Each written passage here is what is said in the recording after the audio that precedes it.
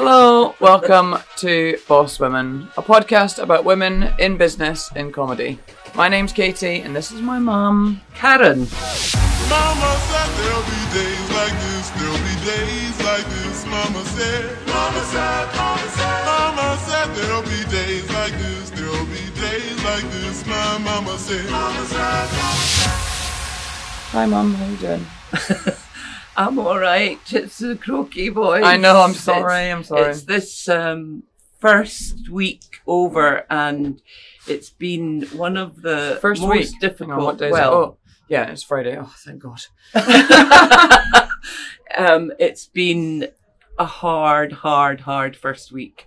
I don't know why we thought that it would be different. We're surprised that it was so hard when we haven't done it for 2 years. So Well, we nearly should have been expecting it. It's annoying me that we didn't expect it. I know, but one of the reasons is due to people not wanting to work. Yeah. I mean, yeah. there's been such a lot, and we weren't prepared at the beginning because we weren't completely staffed up.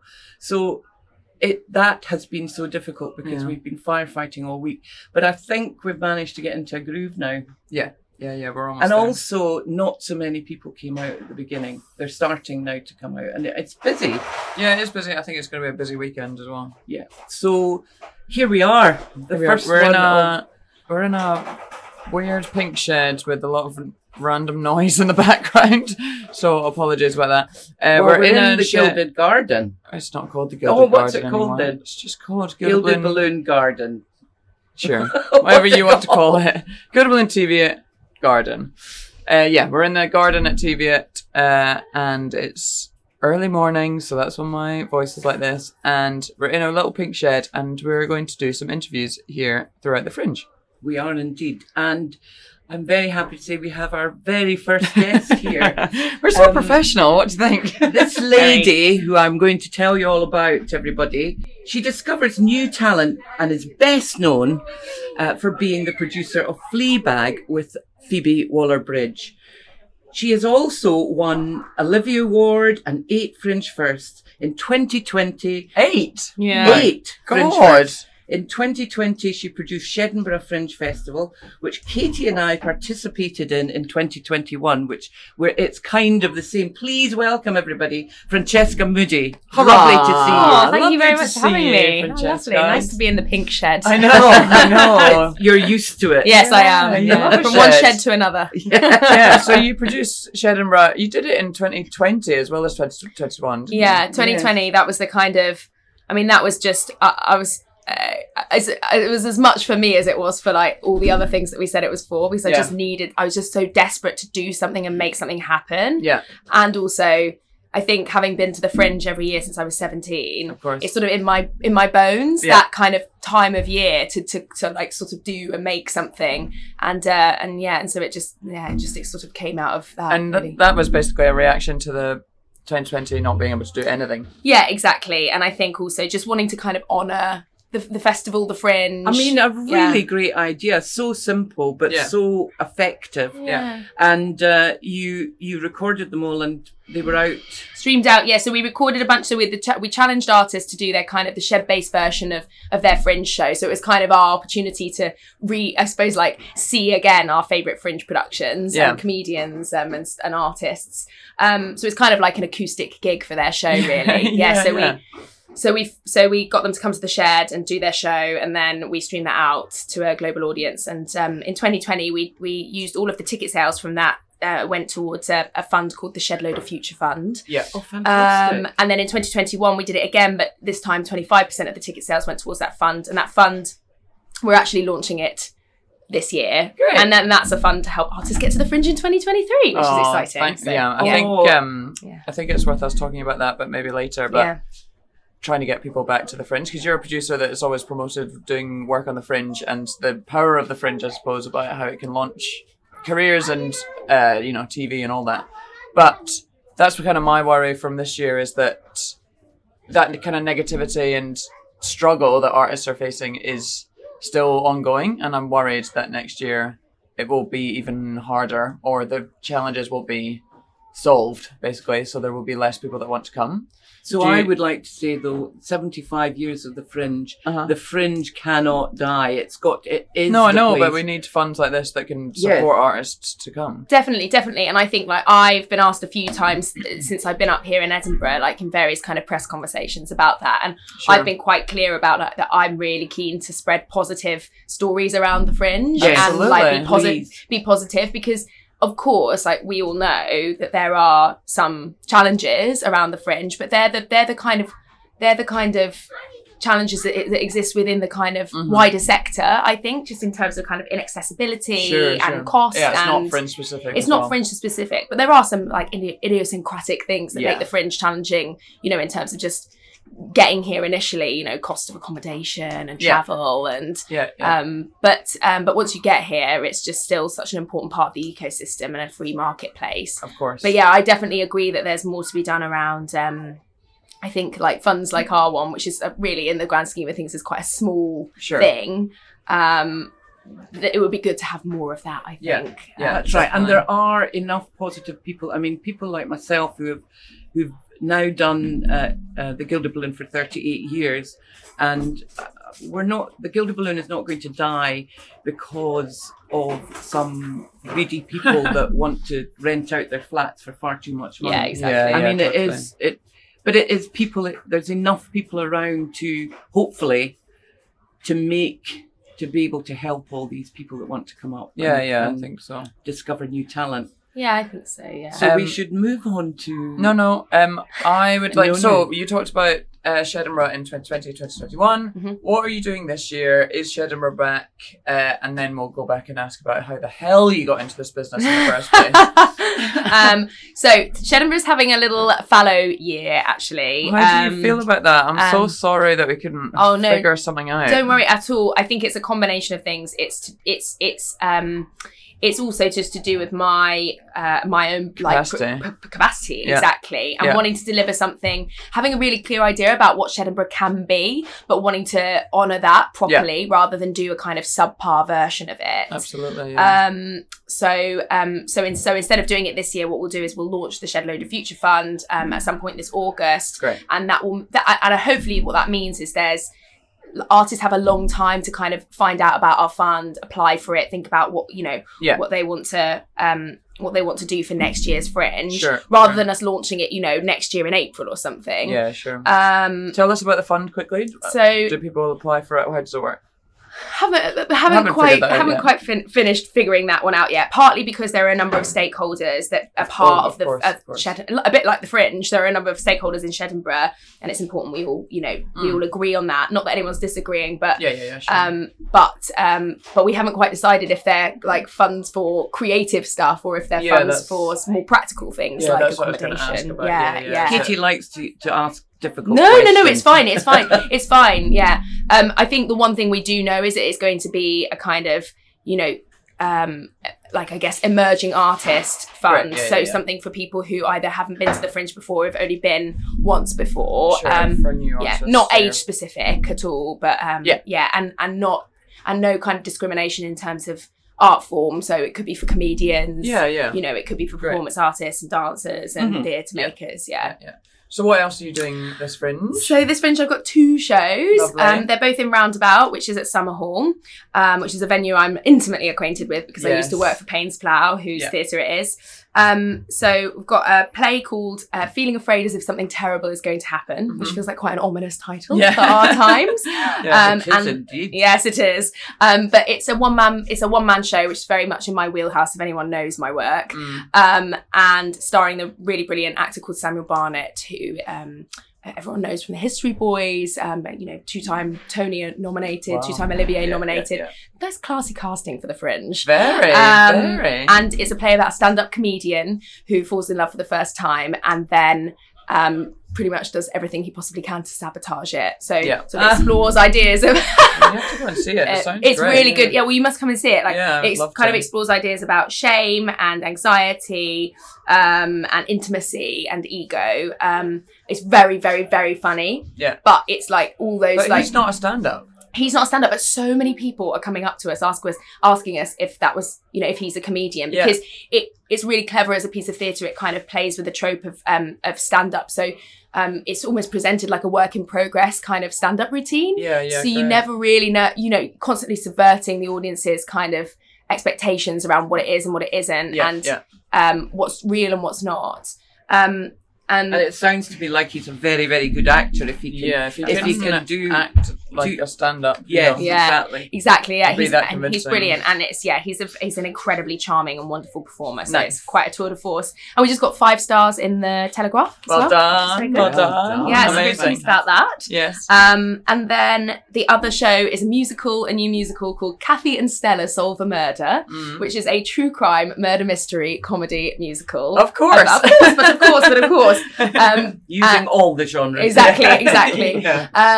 And that is about 2 women from Hull, Kathy and Stella, who run a terrible true crime podcast, and their favourite true crime author comes to town and is murdered in the style of the Hull Decapitator, an infamous serial killer. And then they go about kind of trying to find out who murdered her, and try and solve the case of the Hull Decapitator, her murder, and in the process make a success of their true crime podcast. It is so funny and brilliant, and it's like the perfect antidote to the last 2 years of the pandemic. And I think a few people have come out like describing it as a bit of a tonic for the soul. So good. So Feeling Afraid's on at 7 o'clock, and Kathy and Stella's on at 9:50, and they're both selling out. So amazing. Book your tickets. How do you find it supporting and running 2 shows? Do you think, is that your max, or like would you prefer to be doing more? Would you prefer to be doing less? I think it's probably, does it just depend on the piece of work? I think it definitely depends on the piece of work. I think at the moment that where I mean, luckily this year I also have a wonderful producer working for me called Harriet, who basically keeps me in ship shape. But I think for this year, definitely those 2 are our max, because the musical's quite a heavy lift. It's got 5 performers in it, plus somebody on keys. So it's, you know, and financially that must be big risk. hard. Yes, very, very, big risk. Definitely a big investment here. Absolutely won't be making our money back here, but hoping to recoup that as the life of the musical progresses, basically.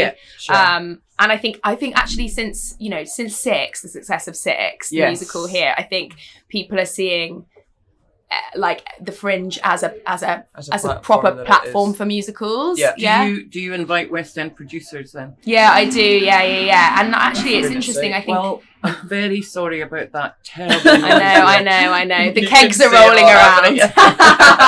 The next thing you'll hear is bottles being emptied. Sorry. No, yes. Commercial producers. Commercial producers have quite a few have come already, which has been good. I do think there's just like, a bit in the way that, and not to talk about Fleabag very much at all, but a bit in the way that when Fleabag happened, there was this suddenly like, I think there was a sort of flurry of energy from the TV industry around one-person shows and Is the that Fringe. really what happened? I think so. People suddenly, well, I think it was probably always happening before. You probably know that, Karen. Yes. One-person shows. Yeah. But I think suddenly this sort of, it's as much from the performers, I think, as it is from the from the other side, like this idea that anything is possible. And I think post Six world, because that's been such a global sensation, I think for me anyway, I'm now projecting my own feelings, which were like like presenting a musical here actually felt like a really clever way of launching it and investing in it. And of course Phoebe is such an amazing performer, and the writing is so good. You know, it's to do with that. And although you are very talented and get people in at the Fringe, people can discover little things like that, and it's the word of mouth that makes it, you know. It's definitely what's amazing about the Fringe, I think, and what I've sort of been reminded about this year, is there's nowhere else really where word of mouth is so important, and it works. It's still, that's what it's all based on. There's no other festival in the world that is based on that word of mouth. I still think it's absolutely crazy that that's how the Fringe works, that people just hear about what to go and see. Yeah. And then that starts selling out. It's just madness. But let's take some time going back over This is the her being her years. professional podcast. Nice segue. Yeah, I know. No, but we would like to know some more about you. Yeah, we'd Francesca. love to know more about how you got into the arts and your background, basically. Well, your before we go- childhood. What was your childhood like? Oh, my childhood. I had a lovely childhood. No, I'm very lucky to grow up in a nice middle class kind of upbringing. Both my parents are lawyers. Oh, yes. And Are they working all the time then? Is that they what- were working all the time, Yeah, and we lived in London until I was about 8, and then we moved out, but my dad used to commute into London, and my dad's a solicitor, my mum's a barrister, and my mum set up her own chambers where we were living in Oxfordshire, and so actually, you know, if we're talking about kind of inspirations, sure. my mum was very much like a bit like you, Karen, like a proper like working woman, you know? Really. So I had a lovely childhood, and But did you have to miss her? Did you miss her a lot? Did she? Do you know what? I think my mum found an absolute sweet spot because she set up her own chambers. She used to work from home, and of course barristers are self-employed, so she was so in control of her time and in terms of work, and so there would be these periods of like really intense working, and she'd be off to court and stuff, but she would really be around. Yeah. It was more my dad that was like, in no way was he absent at all. It was Sure, more my but dad it that was- used to disappear at 7 a.m. and then, you know, not be back until 9 p.m. at night. Yeah, sure. Whereas my mum was a bit more, was definitely more present. Mm-hmm. Delightful childhood, really. Didn't Brothers want and very much. sisters? I've got a brother and a sister, both younger than me. Nice. You're the big sister. Yes, I'm the big sister. You're the grown-up. Yeah, and neither of them were particularly. I mean, nobody in my family is really in the arts. Yeah. My aunt, my mum's sister, was a English and drama teacher, Yeah. and That's the closest. that's the thing, closest. right? Yeah, my granny, my mum's mum was a singer in a band before she got married to my granddad. But that's the closest we get to that kind of stuff. Yeah. So so we're not entirely sure where my energy for like the arts came from. My parents are very cultured. They love art and took me to the theatre and all that kind of stuff.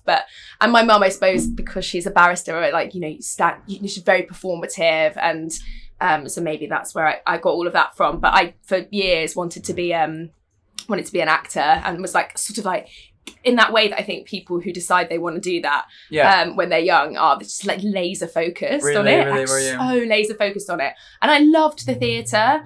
But it actually wasn't until Did you do any acting? I did, yeah. Well, I actually went to drama school and trained as an actor. Did you? But it wasn't really, I think my kind of perceptions of theatre were sort of very, like, as cultured and wonderful as my parents made my life and took me to the theatre. It was quite, there wasn't like loads around where I grew up. You know, we had in terms of the local theatres.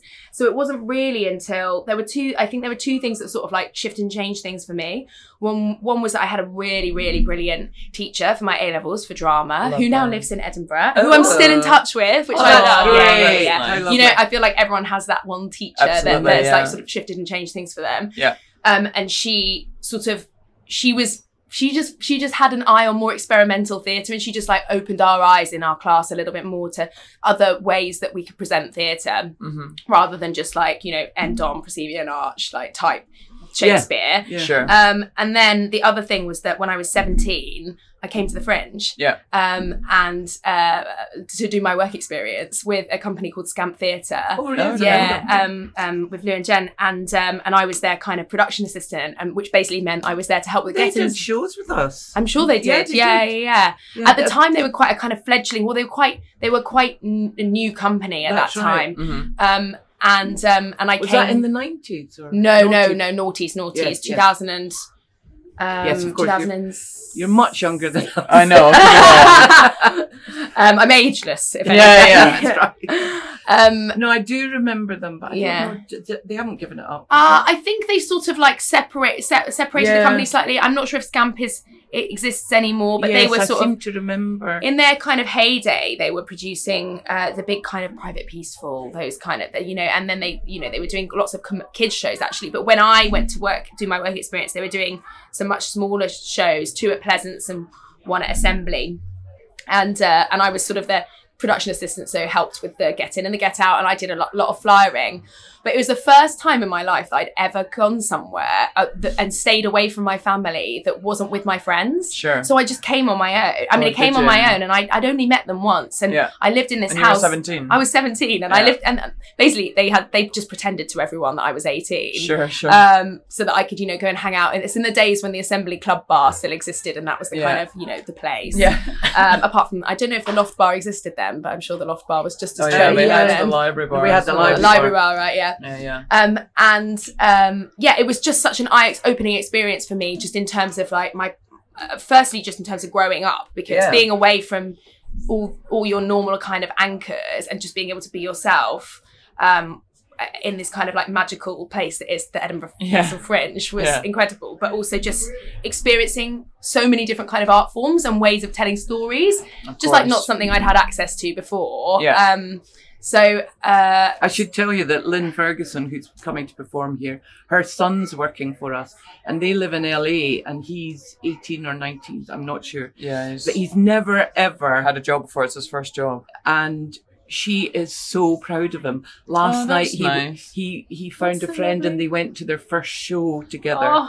And gorgeous. She said, without you, Karen, he would never have experienced this. Yeah. He's coming out of himself, and it's so lovely. Yeah, we were a bit worried about him because he'd never had a job, and he didn't really know. We were like, he needs to know what he is getting into, because it's like 6 days a week, 8 hours shifts a day. Like, it's an intense experience, but you have to like throw your whole self in it. Yeah. And of course, with you were probably working 24 hours a day. And like going out and drinking it. It's just such a coming of age moment, I think. That exactly. time at the Fringe. Yeah. And of course, I think people tend to have two experiences at the Fringe. Yeah. They either come and they love it and they never leave, which is me, or they like come and they have like this desperate experience and they probably don't come for like 5 years. But I had the So did you ever come and perform? I didn't come and perform except for 1 year where I was producing my first show.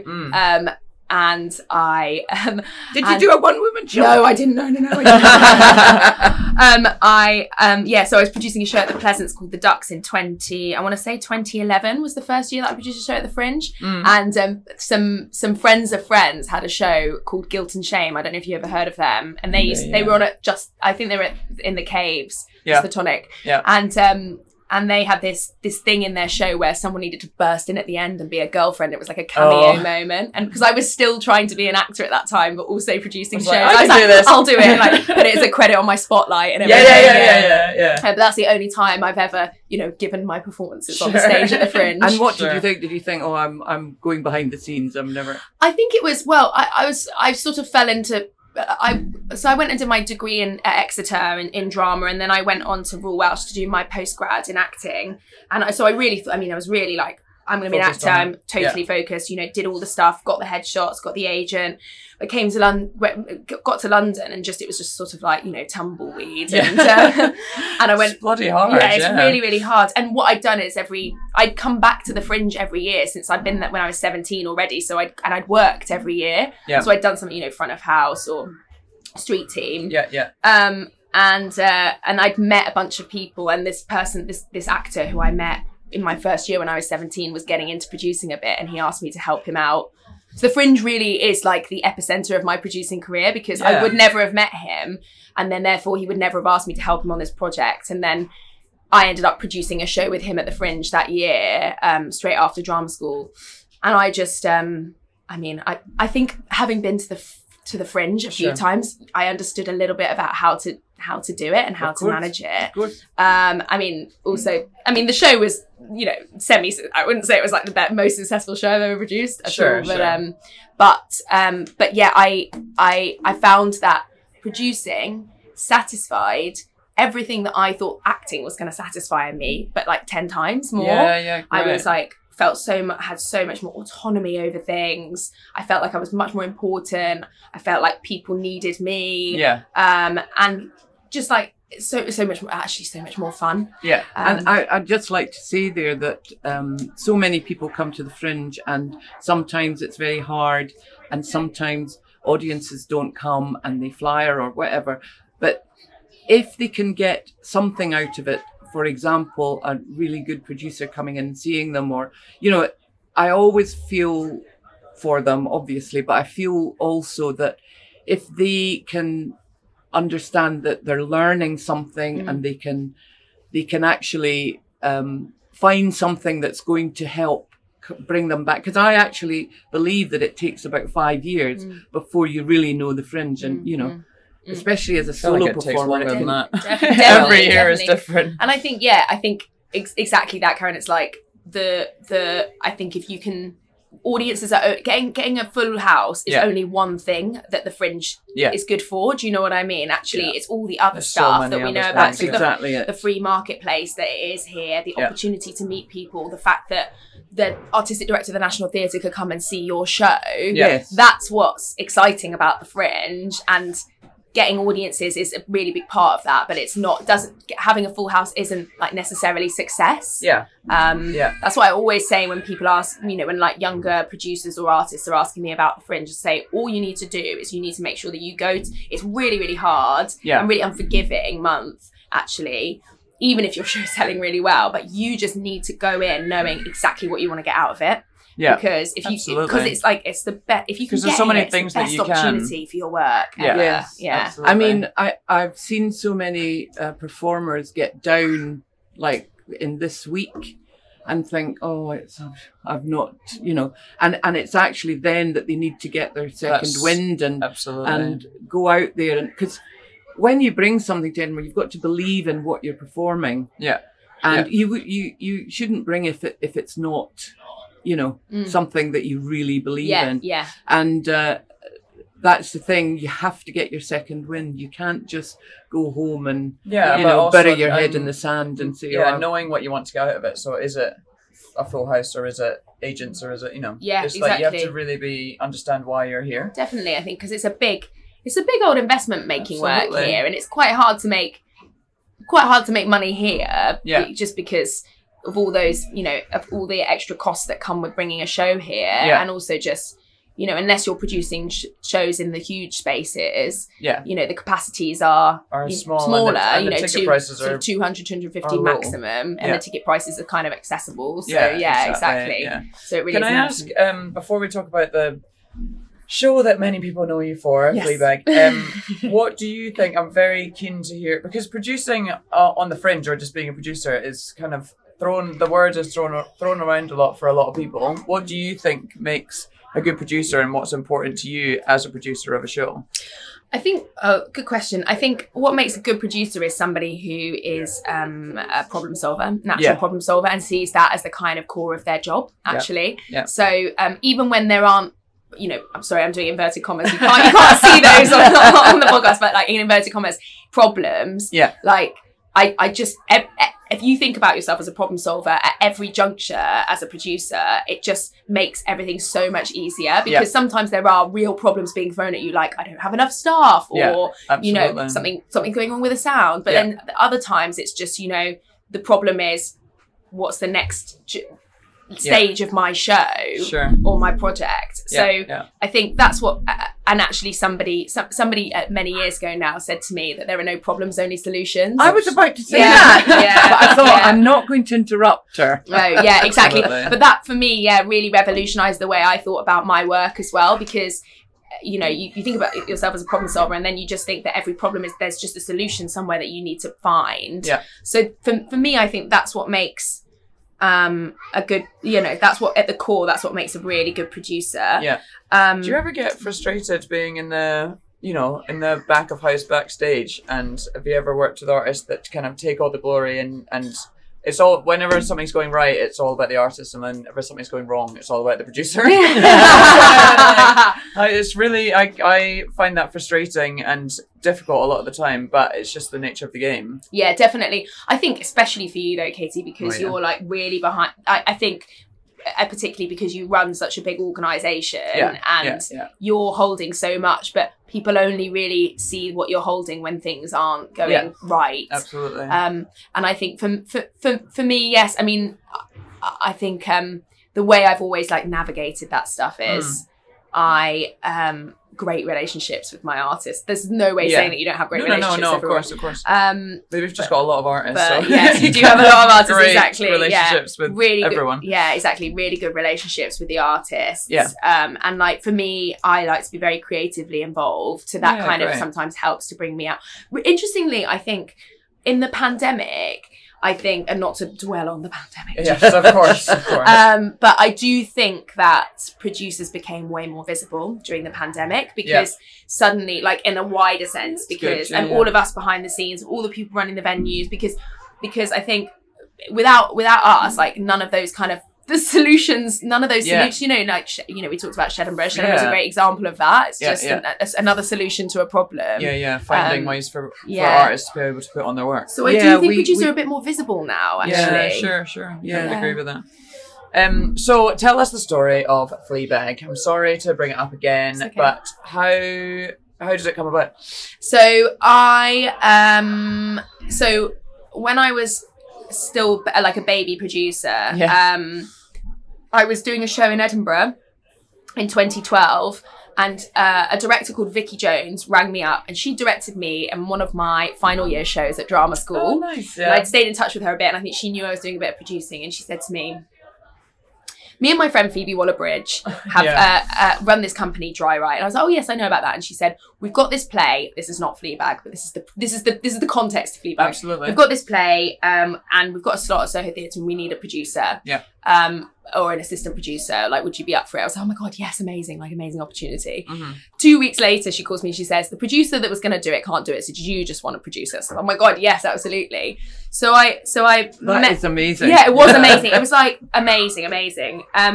So in the September, I met up with Vicky and Phoebe, and that's the first time I met Phoebe. And she is so charming. Oh, gorgeous and charming and lovely and delightful, and was then, as she is now, exactly the same. Lovely. And sort of met up and decided that I was going to produce this show for them called My Did I. It's a play by Jack Thorne. And we did that at the Soho Theatre, and we sort of fell in love creatively with each other. Like, it just worked, basically. Lovely, because they were... And 3 strong women. Yeah, exactly. Yeah. Fabulous. Yeah, it was really wonderful. And actually... No disrespect to men, but I think that's great. What's really wonderful about that story as well is that Shah, who was our stage manager on My Did I, became the stage manager on Fleabag. I'll talk about Fleabag in a second, and is now works with Phoebe at her production company. So we've all stayed together in a really tight way, which is brilliant. That's such a nice story. Yeah, it's really gorgeous. So we did this show. We were doing this show, My Did I. So that was in 20. That was in 2012. Yeah. So it's the end of 2012. Katie needs to know the exact. No, I'm just trying to find the context for it. So it's like 10 years ago. Yeah. So I was 24. Don't think about that too much. Yeah, 24. Honestly, I had no idea what I was doing, but I think sometimes this thing about producing is, you know, the nuts and bolts of it. It's not rocket science. You just got to be prepared to just, you know, problem solve and, ask people if you don't know the answer to things. Yeah. So there was a lot of that. But whilst we were making that and we'd sort of fallen in love with each other creatively and we were having a wonderful time together, we, Phoebe got asked to do this kind of short, like this comedy storytelling night by Deborah Frances White. Oh, yeah. At the Leicester Square Theatre. And she wrote this short piece called Chancing Your Arm. Mm-hmm. And I wasn't there. And then it was like... Maybe a few days after that, we'd filmed the trailer for My Did I at Phoebe's mum's house, and we were all sitting having wine at like midnight. Yeah, sure. And Vicky said, "Oh, you know, Phoebe did this thing, and it's actually really good." Is that a show? Like, she did this like piece of short comedy storytelling. You know, it's literally a page, Chancing Your Arm. Yeah. And she said you should read it. Somebody said maybe we should take it to Edinburgh, and I was like, well, of course, Edinburgh just, you know, pricks up my ears. Of course. And I read it. It was amazing. And I basically said to them, let's do it. Let's take it to Edinburgh. Mm-hmm. Let's make it into a play. And they said yes. So that was, and you know, I took it to Underbelly because I'd done a bunch of shows there. And, you know, wonderful Marina and Fee, they just sort of really took a chance on it because it was just a page of writing at that stage. Sure. Where did the title come from then? So... we went through many different like there was the thing is we had to come up with a title and an image and copy before we knew what the show was. Yeah, that's so right. Yeah, so classic Fringe. Yeah, exactly. Like, trying to figure out what the show is before you've even written the show. Yeah, exactly. So honestly, like, we went through so many different titles, and I can't tell you why we landed on Fleabag, but for some reason it just felt kind of innocuous and mad enough. To have a really good story. We sort of landed on this idea that, like, she was an anti-heroine, which is where we ended up with that image, if anyone's ever seen it, of her in a kind of Batman suit. Yeah. And yeah, I mean, God knows how we forced that out, but we did. Sure. And then, you know, basically what happened was we got the slot, we made the image, we made the copy, we had the title, we registered for the Fringe. And then nothing happened. Nothing happened. I did all the other things, like I got rehearsal space, and you know, we got our team together, but like that, you know, nothing creatively happened. And then I'll always like Shah, stage manager now, development exec at Phoebe's company, and I always talk about this time that we went round for a planning meeting at Phoebe's place, and it was probably, I mean, it was like June, beginning of June, and we got there, and there were just all these like Post-it notes everywhere. We were like, what's this? And she's like, oh yeah, just like deciding to like how to write the story. And there's a very famous picture of us with our heads in our hands like that. Yeah, over dinner. But basically got to rehearsals, and Phoebe had written stuff, but it wasn't properly written at all. Was she breaking the fourth wall in that, you know, was that always part of it, or would they? I think, well, it's a kind of direct address monologue, so I think there is. Yeah, there's always that kind of breaking the fourth wall in that theatre show. Because that's what happened in the TV show. Yeah, exactly. So, well, I think because it came out of the play, it felt so true to the story. Yeah, it's done so well though. But I think that's one of the reasons it's done so well on television. Yeah, because it did something so clever. Direct, and, but it's done. There's a lot of bad examples of that, but the way that Phoebe does it in that TV show is just really, really well done, and really like genuine or authentic, whereas a lot of the time it's cheesy and just not suited to it. So I think it works really well. Definitely. But you're skipping ahead. Sorry. Oh no, it's fine. Don't worry. And so you had that planning meeting where you thought that heads and it hands, was all going to go, all of that. Basically, got to rehearsals. There were some things written, but not very much. And basically, they just wrote it during rehearsals. And there's another very famous story about me turning up to rehearsals and us all kind of chatting, because we were all very creatively involved. You know, Shah, me, Izzo, Phoebe's sister as well, who did all our sound design for us. Like kind of having a creative chat about it, and I came in one day and was like, I think that's good, and I think that's good. And Phoebe always says that I was just like so like, well done guys, this is great. And then like disappear off, and then Shah finds me 10 minutes later, literally in like a cupboard or something, like crying, like having an actual panic attack. Oh god. And I also because I also that year I also had 3 other shows. So you asked about what my maximum amount of shows was. I had 4 shows that year at the Fringe. Oh my goodness. Yeah. So you were mentally. Yes, it was, and things were going. Some things went really wrong on the other show, so it was quite. I mean, it was a testing time for me, but but it was a good kind of training as well, I think. How long did you do rehearsals for? Can I ask? I think we did. I bet it was only 2 weeks. 3 weeks. I think we did 3 weeks. Okay. It's very luxurious 3 weeks. I know. Yeah, 1 week was writing. Yes, exactly. Yeah. And there's a kind of well-reported story as well that Phoebe finished the play on the train up to Edinburgh. The ending, because we did some previews. We did a preview at Latitude Festival and then 2 at Soho Theatre, and all 3 of those previews had different endings. Really? So they couldn't work out what the ending was. So eventually they wrote it on the train, finished the ending on the train up, and then when we did it in Edinburgh, like it was still evolving the whole time, and Phoebe and Vicky, Phoebe and Vicky were rehearsing it every day, and I was very mean and said to our this is the young producer and me not really knowing, but I told our publicist that we could let press in. So I remember we had like, did you let press in straight from the get go? On the first night, and didn't tell Phoebe about it as well. And we had like the Guardian in, and I always remember Phoebe forgot her lines, but she really, I'm going to stand back from the mic for this. She really, really committed when she didn't know her lines, so she just tried, and then she just went, Lauren, like that, like that, to the back, and then, you know, Charles shouted from the back, you know, massive asshole or something, you know, that was like, you know, that's amazing. Yeah. Oh God. But and then, you know, but that's the Fleabag. That's the Fleabag origin story. So, you know, the rest is, you know, I think the rest is sort of like history. well documented history. Yeah, of course. Yeah, so that's what's frustrates well me done about getting together in the first place. Oh, really, thank you. I know. Yeah. I mean, It sounds like that's it the was, main thing. Yeah, it Yeah. sounds like it was such a good marriage of creatives. Basically. definitely. I think, and also just that thing about, and I think it's a really reflective of Edinburgh actually, and this idea that, you know, what's so great about the Fringe, I've always thought, is that it's full of artists just unencumbered by other people and what other people are saying they should make. It's just like artists going, we have something to say, which is what Fleabag was. You know, we were all really angry about stuff and we wanted to say something. Sure. Phoebe really wanted to say something and we didn't have other people going, you should say this, you should do it like that. And just if you could get here, because we got here by hook or by crook, really. I can't remember, you know, I think the budget was something like, like £10,000 to put the whole thing on, you know. So that's why I'm such a like. Well, that used to be a big budget.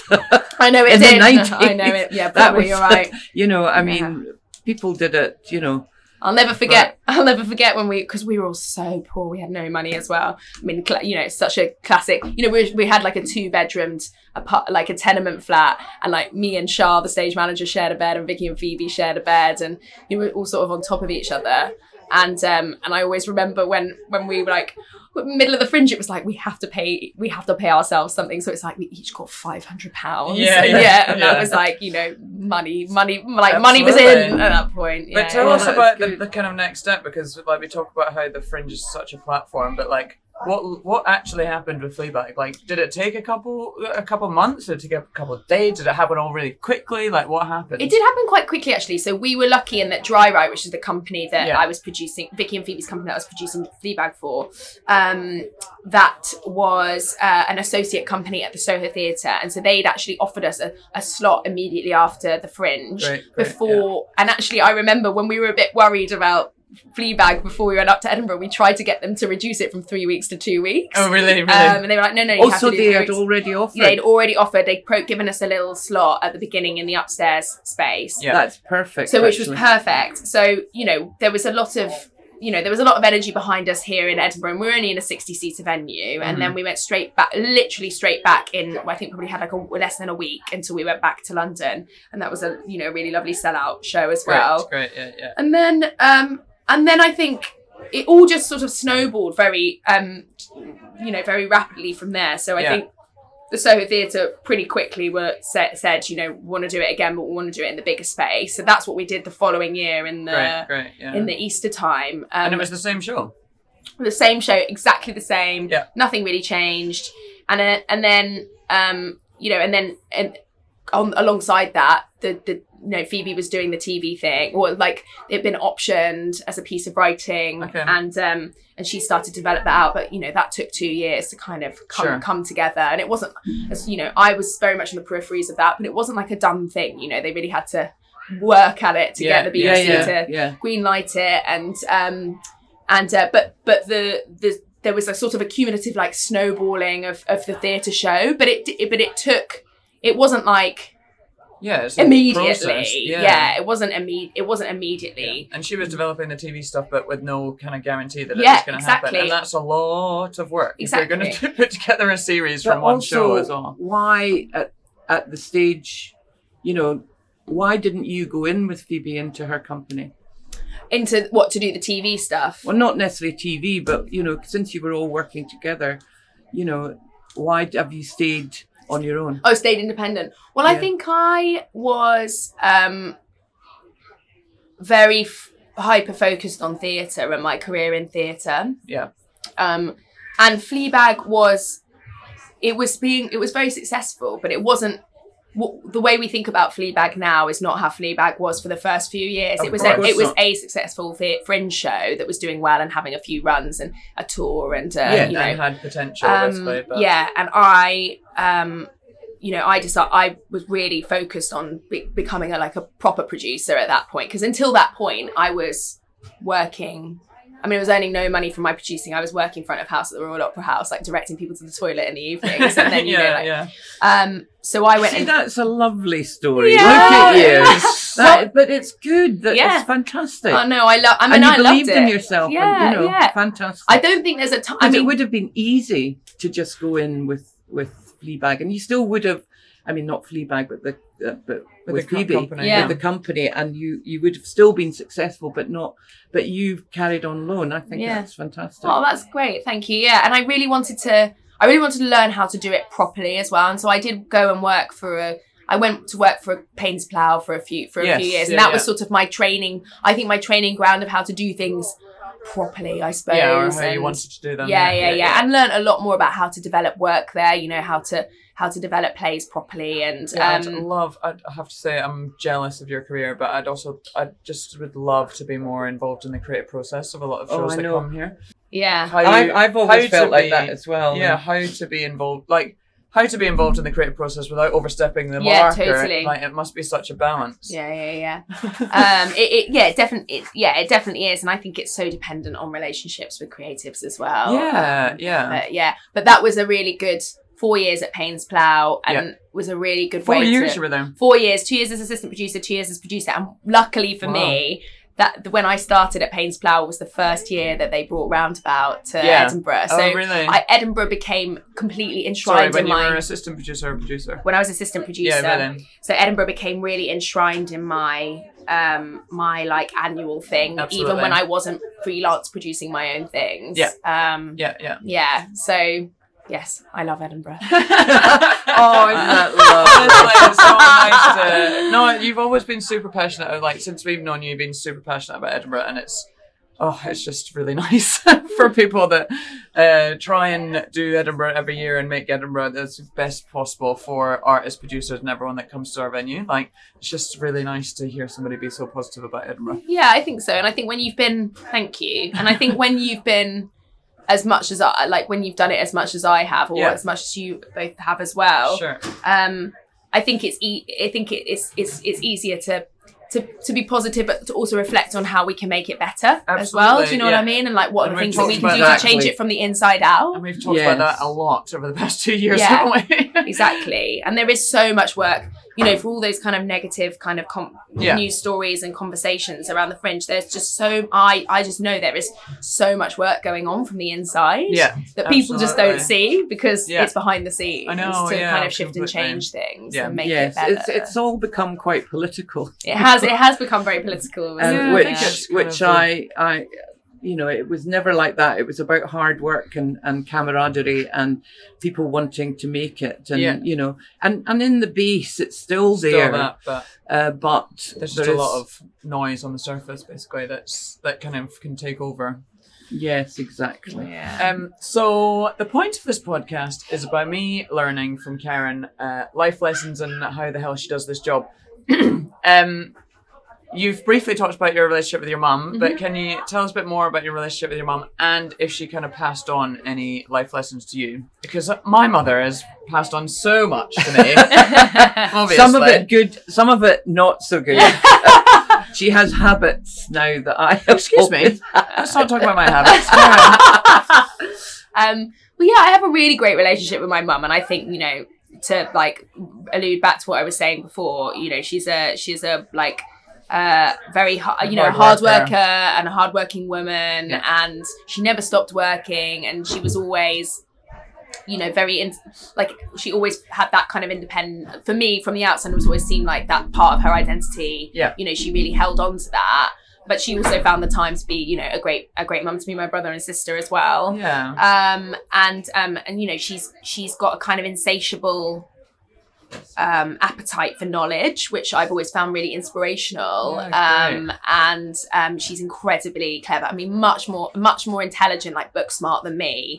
But it's quite like and sometimes that's very frustrating. Yeah, of course. She's incredibly clever, and she's retired now, but she's a barrister, and so she's a professional arguer. So yes, that can be very frustrating. Yes, exactly. But I also think, you know, my mum has taught me like never to apologize as well. Yeah.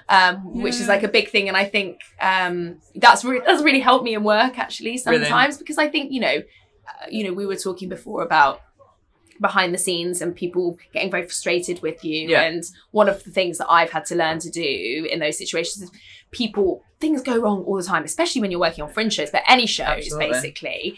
And it's, you know, there's only so much that's in your control. But, you know, if you learn never to apologize for that stuff, it makes it just so much easier, because it allows you to do it all from a kind of lovely, like a position of power, but also, you know, a kind position as well. So she really taught me that. And I think I'm very lucky because she was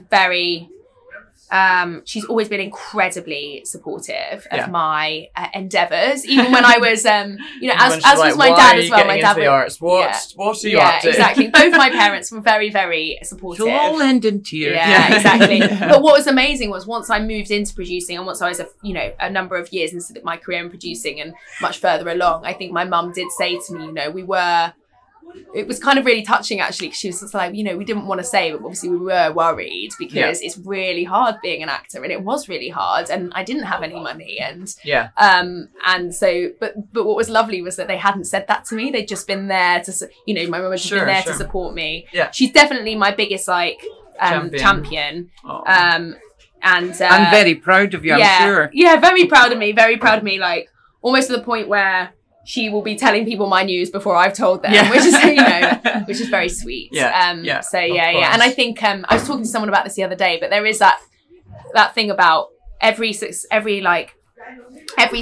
that I have, or everything that goes right, the first person I want to tell is my mum. Usually. So you sort of feel like you're doing. I sort of sometimes feel like I am actually doing it for her. That's so which is nice. So definitely a kind of galvanizing, the galvanizing thing behind me is like wanting to impress my mum as well. Probably.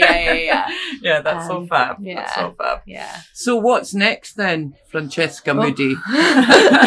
God, what's next? Well, these two shows that we've got in Edinburgh, we've got to, you know, we're working really hard basically to work out what the future life for them is. So, and that's what this August is really about, is us making sure that we properly, you know, sweat the assets and get them on and give them a proper, you know, give them a life beyond the fringe basically. Are you looking for, like, do you want to tour? Is it touring work around the country, or is it giving it a life in, you know, big theatres in the West End? I think it's everything really. I think definitely with the musical, we're looking at commercial life for the musical. But that might include touring. Because there's if you get a chance to come and see it. I'd love to. It's 70 minutes. It's the fringe version of the show, and actually there's a longer version. Of course there's a bit of an expansion around that as well. So that touring might be the perfect market for that.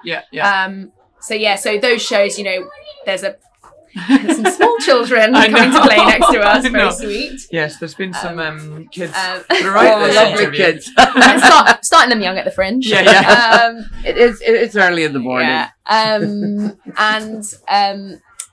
So a bunch of different things, touring and London and commercial and New York. That's what we're sort of gunning for with these shows, and international. And then I've got a bunch of things happening next year, some of which are announced, some of which aren't. Cool. But very strangely for me, I have so much stuff happening in the first 6 months of the year next year. Well, tell us what's announced. What's announced, and the things that are announced are. I can only tell you one of them, which is really annoying. I mean, off air, I'll tell you what the others are. But the one thing that's announced is a new play called Grim Brenda, which is happening at the Orange Tree. It's a co-production and co-commission between me and the Orange Tree Theatre in London. Lovely. By a writer called Ross Willis and directed by a director called Ned Bennett. Both like artists I wanted to work with for ages, and like very exciting piece of theatre. And like, who knows what it's going to be, because it's a bit like Fleabag, and a bit like by the way, Kathy and Stella, the musical, is like another Fleabag, where it was sort of, there was something written and then we got offered the slot at the Fringe because we just sent it to Payne's Plough kind of on a whim, and then I was just like, believed in it. Let's do it, and I just, you know, lock the door and make them make it basically. So I'm a huge proponent for just, you know, I agree with you. a deadline absolutely. and we believe you're a good writer, you're a good performer. Let's get it done. That's how you get Yeah. the best work out of people. I think is sometimes Now you just just say a like, flyer I'm committing somewhere. to it. Just somebody believing in it, basically, Yeah, believing in an artist. exactly. And, Yeah. I mean, that's a lot about what producing is encouraging them that they can do it and that you're going to support them and Yeah. make sure that the show can happen. Yeah, exactly. So so that one, and then that's the only one I can talk about. But then I also have 3 other things definitely confirmed, 2 other things that might happen pre-August. So that's potentially 6 shows. My God. Across a range of theatres as well, from kind of smaller theatres to like West End theatres. Yeah. So. Well, that's fine. I know that it's not the last we're going to hear No. of Francesca Moody, I can tell you. Thank you so much. Oh, for I chatting to us can't today. believe That was just you. beautiful. what a wonderful career so far, Thank and you. it's going to be even better going forward. Yeah. Thank you. Thank you so much. Go and see all of our shows. Yeah, come Absolutely, go and see our show. If you How can about get a also ticket. come and see all the shows at the Gilda Balloon Hey, as well. well done. Thank you, Doll. Thank you so No much. worries, my pleasure. Lovely. My pleasure. Mama said there'll be days like this, there'll be days like this. Mama said, Mama said, Mama said, Mama said there'll be days like this, there'll be days like this. My mama said, Mama said.